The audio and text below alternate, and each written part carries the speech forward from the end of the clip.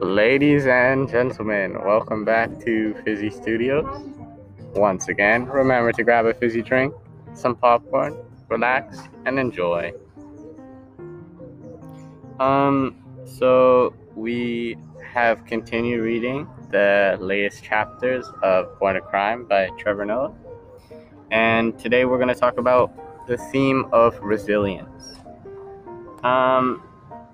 So some definitions I found about resilience includes your genetic makeup and experiences throughout your life that influence resilience, but you can build resilience by responding to situations well. That is a nice definition. I do like that definition. But I'm also going to give a specific definition, a simple one. So I'm also going to say that resilience is the ability to overcome challenges and difficulties without doubting yourself. Yeah, for sure. Through my personal experiences, I think I am a fairly resilient person because I am the only white person on my soccer team for my club. And although many white people would be uncomfortable to be in my position, I think of it as a chance to play soccer with very talented kids and to experience a new culture. I think that this response to my situation is a form of resilience. Yeah, also for me, resilience usually comes in the form of like sport because I'm an athlete. So I'll have to use resilience and fight against something usually after an injury because there's always a feeling of rustiness and doubt after injuries. And also when you have to make a comeback because when you're down, you're facing the challenge of getting back on top, and that could be mentally very difficult. Yeah, it's kind of cool that we both choose things about sports.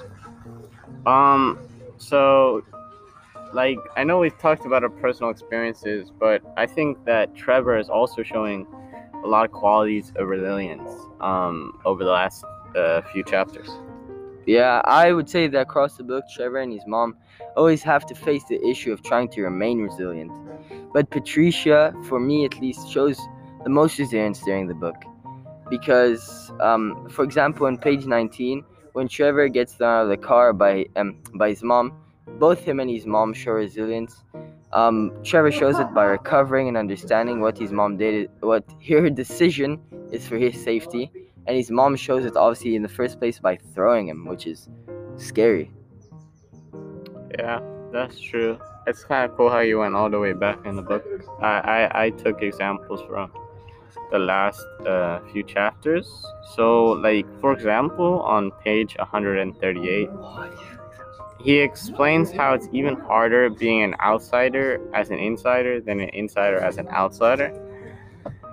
And what he means by this is in Eden Park, where everybody is colored, even though he's the same as everybody, like it's even more difficult being like the same and trying to like uh trying to be like trying to relate with them than being different and trying to relate with them.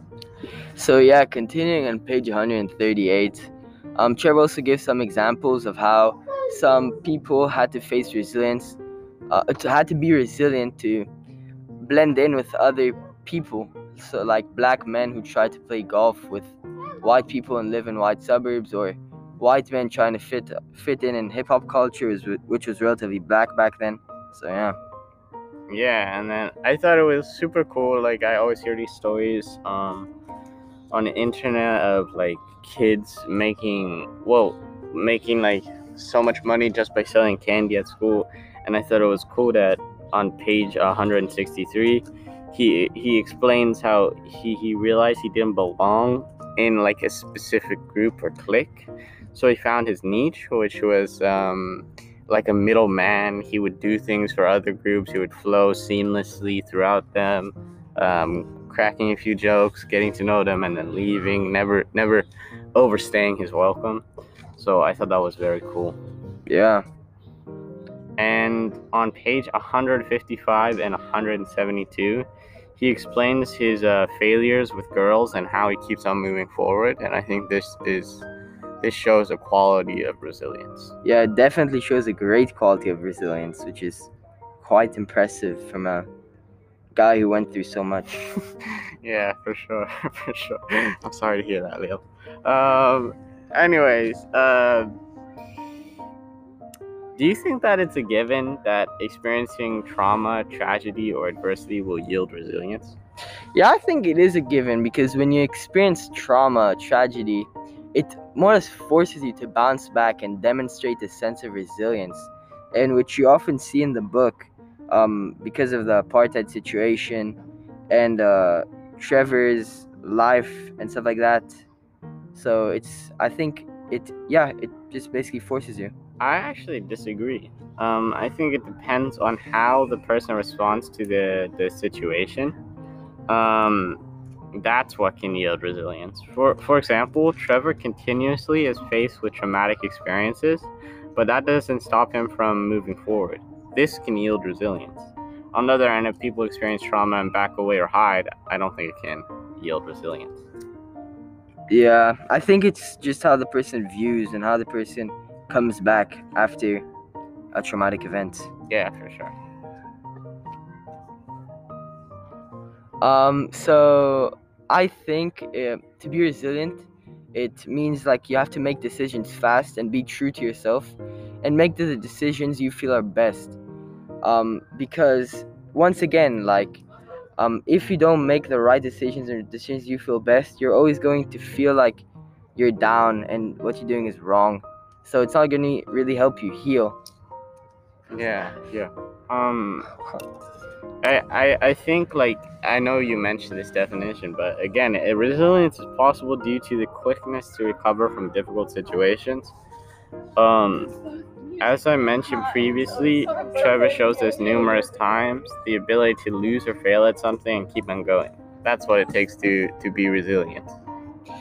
Yeah, for sure. And also, exactly, I'm gonna give some examples of how resilience is shown in the book and like what it takes to be resilient. So, for example, when Trevor's mom takes him to a colored area, shows resilience because she's even moving away from her culture to allow her son to feel more inclusive. Or when Trevor in the beginning of the book, when Trevor wants to move classes because he wants to go to the class where he feels he fits in because because those are where he's friends. So I think that was also a resilient move.